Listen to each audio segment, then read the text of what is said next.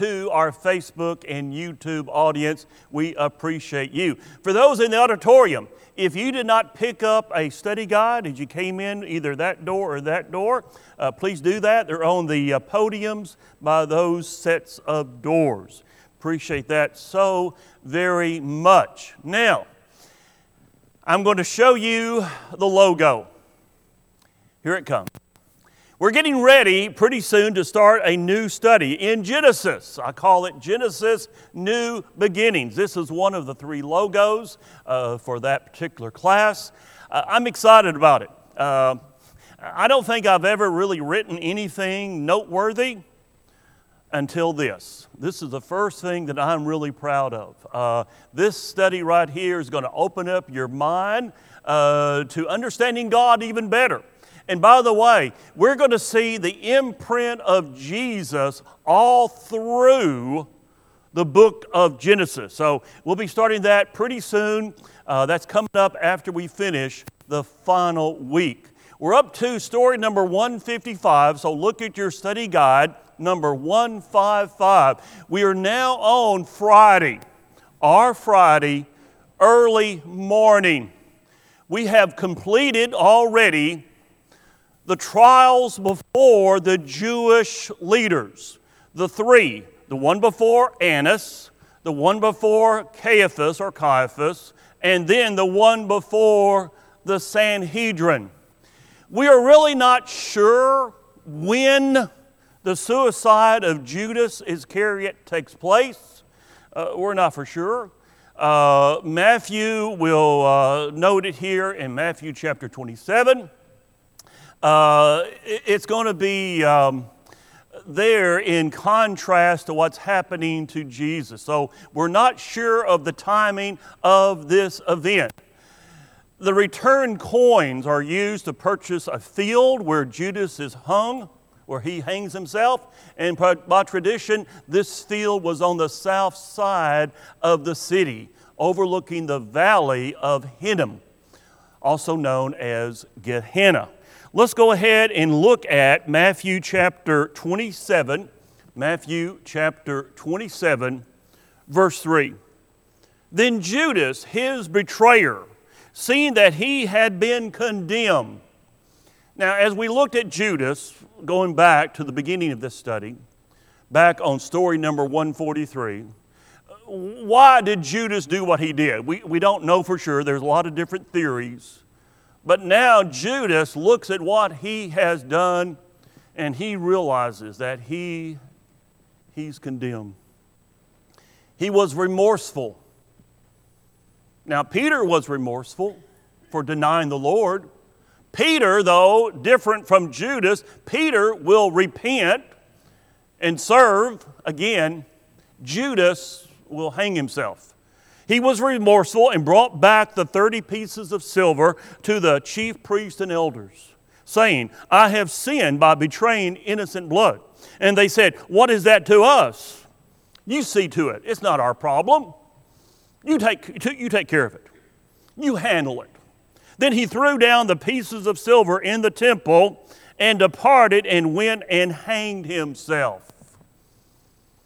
Over in Acts chapter 1, Peter will talk about how that when he was hanging from that tree, most likely it looks like maybe the limb broke and he fell and even his insides just burst out. The chief priest took the silver pieces and said, it is not lawful to put them in the treasury because they are the price of blood. And they consulted together and bought with them the potter's field to bury strangers in. Therefore that field has been called the field of blood to this day. This was fulfilled what was spoken by Jeremiah the prophet. Another prophecy fulfilled. Did they say, well, we got to do this because prophet Jeremiah said we got to do it? No, they didn't do that. But in their actions, they are fulfilling prophecy. Here's the prophecy. And they took the 30 pieces of silver, the value of him who was priced, whom they of the children of Israel priced, and gave them for the potter's field as the Lord directed me. Judas had potential. Judas had been one of the 12 selected, but Judas let his heart be open to Satan. And when you open up your heart to Satan, bad things can happen. And certainly bad things happened here to Judas. Now, where was this field of blood? It says it was in the valley of Hinnom. So let's look at that. The valley of Hinnom right there on the south side of the city. It is definitely a valley. As I said, I've been there. It was also used somewhat as a garbage area for trash. Not a very prime area at all. And that's where Judas, that's where he hung himself. That's where he ended up. I remember one time being called by the funeral home. There was a body, a person had died in the city in Paragould, and they had sent the body to Little Rock for identification. Little Rock could not identify him. Little Rock said, we don't know who this person is. We have no way to identify him. They sent the body back to Paragould. He was in a cardboard box, a simple cardboard box. And the funeral home asked me, would you come out and just say a few words? We had no idea what his name was. They buried him in what the city of Paragould calls Potter's Field. Potter's Field is a part of the cemetery that nobody wants to be buried. It's a part of the cemetery that goes like this. It's inclined. Nobody wants to be buried there, so they bury poor people there who can't pay. And we buried him in a cardboard box in Potter's Field. Judas hangs himself. He could have repented, but he chose not to. He chose to end his life. Next up is the trial before Pilate. That's recorded in Matthew 27, Mark 15, Luke 23, and John chapter 18. Now, where is this happening? Where is this taking place? Well, let's go back. Let's go back to that map. There could be several places. We know it was the Praetorium, but that really doesn't help us because, as we said, the Praetorium is wherever the commander is, wherever the Roman authority is, wherever the Roman dignitary is. It could be a tent in the battlefield. It could be a palace. It could be whatever. So he could be over here in the Antonia Fortress, but that was cold, damp, and not very nice. I can't picture Pilate going there because that was not a really nice place to be, okay? So if he's not in the Antonia Fortress, which was attached to the Temple Mount, where could he be? Well, he could have chosen maybe Herod's palace. This is the Hasmonean palace, but it's a small palace. I would think that he would choose the biggest palace, the greatest palace. He would probably choose Herod the Great's palace right here. So we have probably the high priest, the trials going on right there with the high priest. When those trials are over, they next go to Pilate. Who was Pilate? Well, we say that he was the governor. Technically, the governor was in Syria. The people would call him governor, and he liked that title. Actually, he was what we call a procurator, okay? He would be the procurator or the prefect. That would be a more suitable title according to the Romans, but the common people, they would call him the governor. Now, what do we know about Pilate? Well, we know his encounter with Jesus. The only other thing we know from the Bible about Pilate is found in Luke chapter 13. Luke chapter 13. Now there were present at that season some who told him about the Galileans, whose blood Pilate had mingled with their sacrifices. So it looks like Pilate had murdered some people. as they were sacrificing. Does that sound like the guy that history talks about? So let's, for just a moment, step away from the Bible. Let's step over to history. What does history tell us about Pilate? Well, history tells us a lot about Pilate. And it's not very good, okay? It's not very good. First off, we think he was born in Seville, Spain. That's where he grew up. He joined the Roman Legion. Now, his family had a little bit of money, so he walked right into being an officer. He's not just a plain enlisted man. He joined what we would call today the cavalry that made up the Germanicus Legion. Roman legions usually either had a name or a number or sometimes both. This was the Germanicus Legion. They were called that because they most often fought around the Rhine Valley. They were in the northern part of the Roman Empire. Now, Pilate eventually got down to Rome. And at Rome, he met a young lady, okay? Her name was Claudia Procula. Claudia. Now, she was the granddaughter of the Emperor Augustus. And they kind of hit it off. So he ends up marrying the granddaughter of the emperor. Now you would think, well, that's right there. That's just an easy road into a good job. Yes and no. Because Claudia actually was the daughter of Julia. That was Augustus's daughter.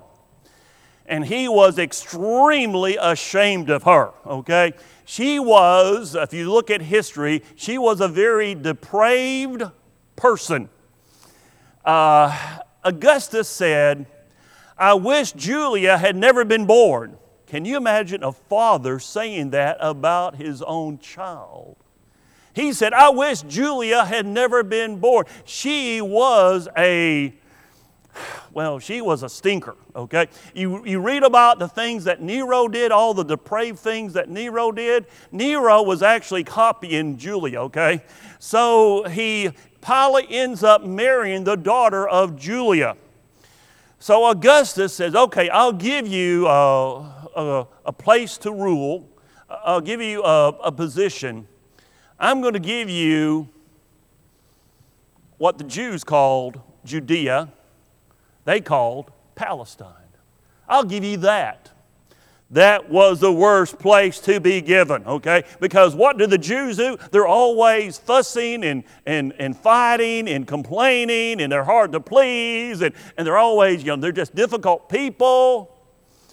And that's the people that Pilate inherits. Now, when he becomes the prefect, the procurator, or as the common people called him, a governor, he made some blunders. Number one, when the first time he visited Jerusalem, he did not cover the Roman staff. The soldiers would carry a staff, and on that staff was their idols, their images.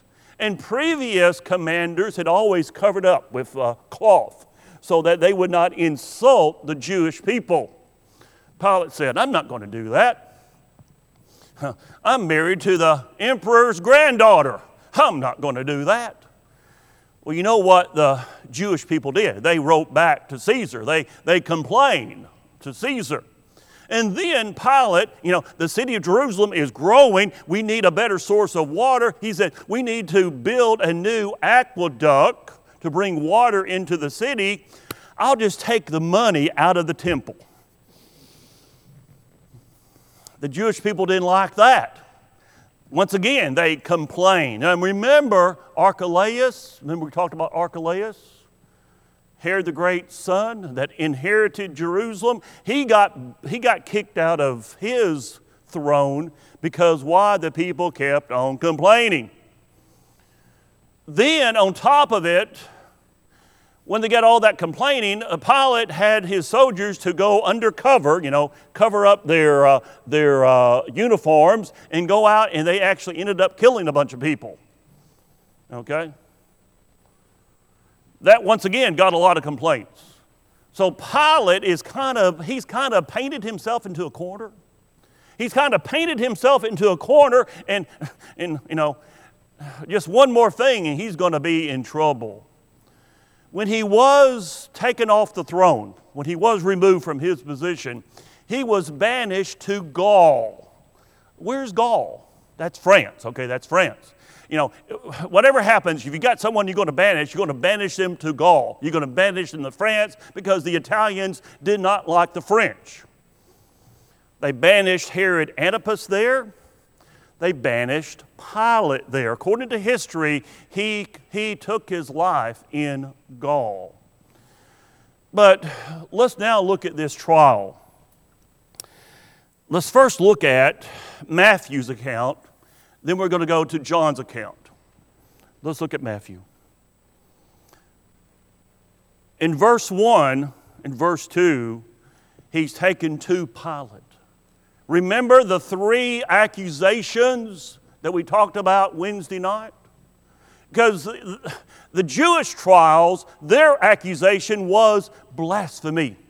He's blasphemous. He's blasphemy. He's going against God. He's called himself God. But that was not a charge that they could take to Pilate. Because Pilate had no interest in what their rules were about their God. So they have 3 accusations. 1, he subverts the nation. He's causing riots. Number 2, he's interrupting the taxes, trying to get us not to pay taxes to you. And number 3, he's called himself a king. Now those were 3 legitimate Roman accusations. Jesus was innocent of all 3, as we'll find out. Verse 11. Now Jesus stood before the governor, and the governor asked him, saying, Are you the king of the Jews? Jesus said to him, It is as you say. Well, just like you're saying. And while he was being accused by the chief priests and elders, he answered nothing. Now, Pilate was used to folks brought to him being very defensive. Hey, well, I didn't do that. They're wrong. They're lying. They got the story all wrong. He was used to people defending themselves. Jesus did not defend himself at all. No need to. He's innocent. Then Pilate said to him, Do you not hear how many things they testify against you? They got 3 main charges against you. But he answered him not one word. So the governor marveled greatly. Go to John. John chapter 18. John chapter 18, verse 28. Then they led Jesus from Caiaphas, whatever you prefer, to the praetorium, and it was early morning. Remember, this is what we would call Friday morning. Friday morning. But they themselves did not go into the praetorium, lest they should be defiled, but they might eat the Passover. Now, we've already talked about the Galilean Passover as compared to the Jerusalem Passover. We understand the difference right there, okay? Jesus had already had Passover with his disciples, Galileans. This is the Jerusalem Passover. Pilate then went out to them and said, What accusation do you bring against this man? Well, they answered and said to him, Well, if he were not an evildoer, we would not have delivered him up to you. If he was not an evil person, we wouldn't be here. We wouldn't be bothering you. Pilate said to them, You take him and judge him according to your law. Therefore the Jews said to him, It is not lawful for us to put anyone to death. That's right. As we've already said, there was that one exception, those big signs that I showed you, that was there at the Temple Mount. If you go past this line, if you're a Gentile, go past this line, guess what? You're going to die. The Romans kind of turned a blind eye to that and said, okay, if you have someone that does that, we'll kind of turn a blind eye. We won't say anything about it. But anything else, we're the ones who call the shots. That's what the Romans said. So they say, well, it's not lawful for us to put anyone to death, that the saying of Jesus might be fulfilled, which he spoke, signifying by what death he would die. The Jews want him to be crucified. They want to make a public statement to their fellow Jews. They don't want him to be stoned. They don't want him to die any other way except crucifixion. They want the public shame because Jesus has got some followers. Remember all those Galileans outside the city waiting to come into the city for the festival, for the feast? Then Pilate entered the praetorium again. He called Jesus and said to him, "Are you the king of the Jews?" Are you the king of the Jews? Remember that question as Matthew recorded it? Jesus answered him, "Are you speaking for yourself about this, or did others tell you this concerning me? Are you doing this because of your own knowledge, or did someone else say that?" Pilate answered, "Am I a Jew? Your own nation and the chief priests have delivered you to me. What have you done?" What exactly have you done? Jesus answered, "My kingdom is not of this world. If my kingdom were of this world, my servants would fight, so that I should not be delivered to the Jews. But now my kingdom is not from here." Pilate therefore said to him, "Are you a king then? Are you really a king?" Jesus answered, "You say rightly that I am a king." By the way, the word rightly is added by translators. It's actually not in the text. "For this cause I was born, and for this cause I have come into the world, that I should bear witness to the truth. Everyone who is of the truth hears my voice." Now, this is Pilate's opportunity. The only reason why we really know Pilate is because of his encounter with Jesus. Pilate was insignificant. Not a lot of history written about him, very limited. Pilate is known only because of his encounter with Jesus. Pilate said to him, "What is truth?" You talk about truth. What is truth? And when he had said this, he went out again to the Jews and said to them, "I find no fault in him at all." In this story of Pilate, Pilate will repeatedly say, "He is innocent. I find no fault in him." See, Pilate is in a corner. He doesn't really want to kill Jesus. But remember, he's made all those mistakes. He's made all those mistakes, and his position is really dicey. So what happens? He comes to understand, hey, Jesus is from Galilee. Hey, I've got the Galilean guy here, the guy in charge of Galilee. I've got Herod Antipas here. Let's send him over. Let me kind of wipe my hands of this and, let's just kind of pass the buck over to Herod Antipas. Luke chapter 23. Now, who was this Herod? This was one of the three sons of Herod the Great that had inherited Herod the Great's kingdom. He ends up, him and Philip. Now, keep in mind, there's two Herod Philips, okay? Two Herod Philips. Him and Herod Philip end up ruling the longest. Their brother Archelaus only ruled for 10 years. As I said, the Jerusalem Jews kept on complaining, and Rome doesn't like complaints. We don't want complaints. We want everything to go smoothly. So they removed Archelaus and installed a Roman procurator, a Roman prefect. Herod Antipas was one of those three brothers that inherited Herod the Great's kingdom. He ruled over Galilee. Philip ruled the northeast portion of Herod the Great's kingdom. So he has essentially the Galilee and Perea. He was the guy that had the encounter with John the Baptist. Why? Because he had married his brother's wife. Now, he married the other Philip. Remember, there's two Herod Philips. He married the other Herod Philip's wife, kind of took her away from him, married her. And John the Baptist said, that's wrong. You can't do that. That woman didn't like that. That woman didn't like that. And she plotted to eventually get the head of John the Baptist. So he had had some encounters with this movement. He had had encounters with the forerunner of Jesus. Remember what Jesus said about Herod here in John?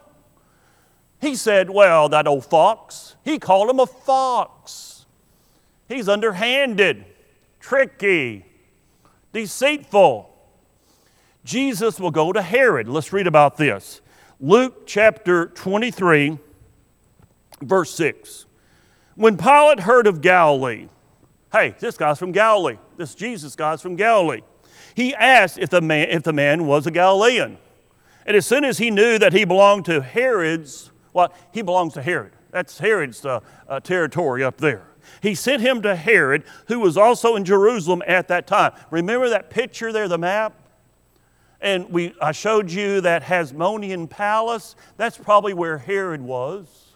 A smaller palace, not as great as the palace that probably Pilate is staying at. Now, when Herod saw Jesus, he was exceedingly glad, for he desired for a long time to see him. He's heard about it. You know, Jesus operated in Galilee. Jesus operated in his backyard, and he'd heard all the miracles. He wants to see these miracles. He had longed for a long time to see him because he had heard many things about him, and he hoped to see some miracle done by him.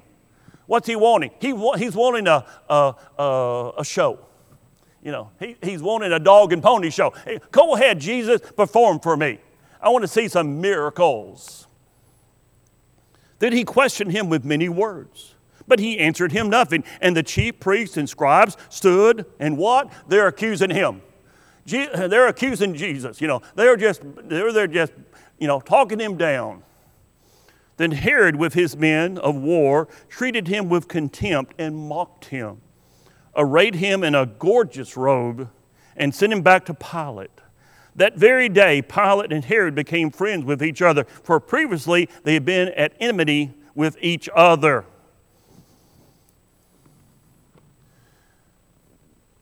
Herod wants to show Jesus won't comply, because it's important that both Jewish and Gentile be involved in this crucifixion. It's important to have everybody represented, because Jesus will be taking all of our sins, not just the Jewish sins, but everybody's sins, to the cross. So he returns back to Pilate. And what's Pilate going to do?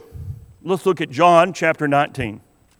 Actually, let's start in John 18 verse 39. He's got a problem. What to do? How can I get out of this? Is there a loophole? You know, Pilate is looking for a loophole. Can I get out of this mess and not have it come back to me and cause me problems back in Rome?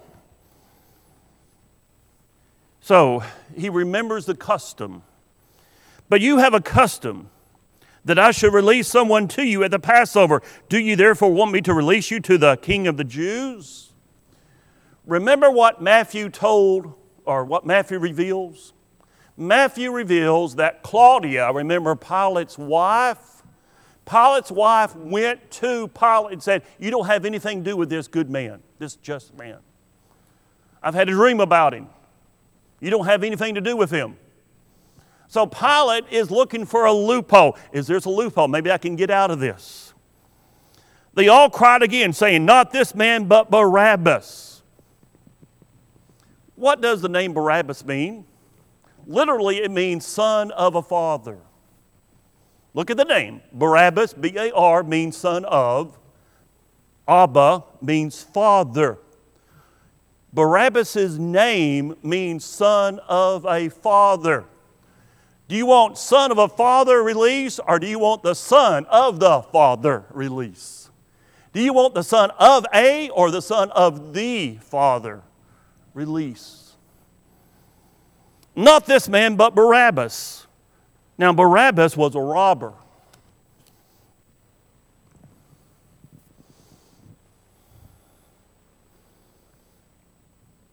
Barabbas may have been arrested along with the two other criminals that will end up at Golgotha.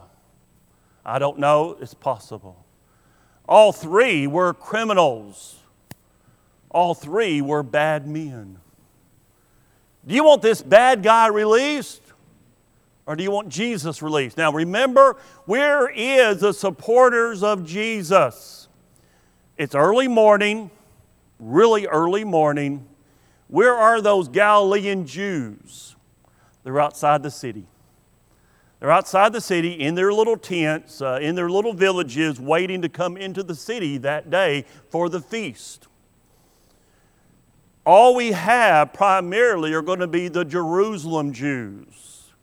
And primarily it's going to be the crowd that the Sanhedrin had rounded up. They had rounded up their supporters. So they asked for Barabbas to be released because the friends of Jesus are still probably getting up right about now. They haven't had breakfast yet. Pilate still, he doesn't want to do it. So then Pilate took Jesus and scourged him. And the soldiers twisted a crown of thorns and put it on his head. Now, these thorns over there are massive. They're big. This would hurt. I can imagine blood coming down the head of Jesus. And they put on him a purple robe. Then they said, "Hail, King of the Jews!" And they struck him with their hands. Pilate then went out again and said to them, "Behold, I am bringing him out to you that you may know what?" Once again, I find no fault in him. Pilate is hoping, well, if I beat him up a little bit, if I make him look really bad, these Jewish leaders in the crowd will say, well, yeah, he's paid the price. He's paid the price, and we'll accept that for enough punishment. Because remember, that crown of thorn, the blood. If you ever get a cut, the blood just rushes out. Pretty soon you're just covered with blood. You can picture Jesus. He's been beaten up. He's got that crown of thorn. There's probably blood all over him. And Pilate is hoping maybe this will pacify them. Maybe this will pacify their thirst for action. Does it? No. Then Jesus came out wearing the crown of thorns and the purple robe, and Pilate said to them, "Behold the man." Therefore, when the chief priests and officers saw him, they cried out, saying, "Crucify him, crucify him." Pilate said to them, "You take him and crucify him. For once," what now? What does it say? "For I find no fault in him." That's the third one. Okay, now we've got 5 minutes. We're going to stop right there. We've got about 5 minutes to go in class. Let me see if we have any questions that have been sent in. No questions. You've got 5 minutes to get your questions in. I find no fault in him. Third time, Pilate has said, he's innocent. He's innocent.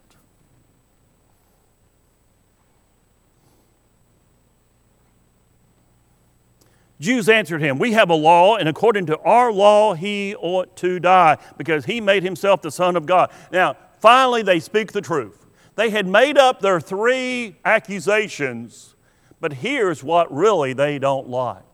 Okay, Pilate, we'll be honest with you. We'll tell you what we really don't like. He has made himself into being equal to God, the Son of God. Therefore, when Pilate heard that saying, he was the more afraid and went again into the praetorium and said to Jesus, "Where are you from?" But Jesus gave him no answer. The Romans had copied the Greeks. Rome was not very original. Rome was a powerful army. They were good builders. They built a lot, but they were not very creative. They copied the Greeks. They copied the Greeks' religions. Remember mythology? Remember the gods? Gods with a little g? What happened to those gods? They came down to earth. They had interaction with people. Pilate is saying, oh no, is it possible that I'm talking to one of the gods? Is this possible? Where are you from? Are you from Mount Olympus? Exactly where are you from? Jesus gave him no answer. Then Pilate said to him, are you not speaking to me? Do you not know that I have power to crucify you and power to release you? Jesus answered, you could have no power at all against me unless it had been given to you from above. Therefore, the one who delivered me to you has a greater sin. From then on, Pilate sought to release him, but the Jews cried out, saying, if you let this man go, you're not Caesar's friend. Hey, we're going to write to Caesar. We're going to complain. We're going to gripe. Whoever makes himself a king speaks against Caesar. When Pilate heard that saying, he brought Jesus out and sat down in the judgment seat, in a place that is called the Pavement. If you go to Jerusalem today, they'll show you where this possibly could have been. Close by, there's an area there you can see where the Roman soldiers often would play a game. They engraved it into the stone there. And it was preparation day of the Passover, and about the 6th hour. Now we know, okay, John tells us. John is using a Roman clock. Now we know what time it is. It's 6 a.m., approximately 6 a.m. He said to the Jews, behold your king. They cried out, away with him, crucify him. Pilate said to him, shall I crucify your king? The chief priests answered, can't believe it. We have no king but Caesar. God-fearing, God-believing Jews would say something like that. We have no king but Caesar. Who is the real king? God. Jesus the Lord. He delivered them to be crucified, then they took Jesus and led him away. You see, Pilate painted himself in that corner and didn't know how to get out of it. Now, coming up, Lord's willing, on Wednesday, we're going to look at story number 156. So we'll be looking at the way to Golgotha, what happens on the way to Golgotha. Also, we'll talk more about the details of that activity out at Golgotha, what really happened there. We'll talk about where Golgotha could be. And then finally, we will then talk about crucifixion. That's coming up, Lord willing, on Wednesday night. Thank you so much. You've been a great class. I appreciate you. Let me check real quick again, make sure there's no questions. Nobody sent questions in. You are dismissed.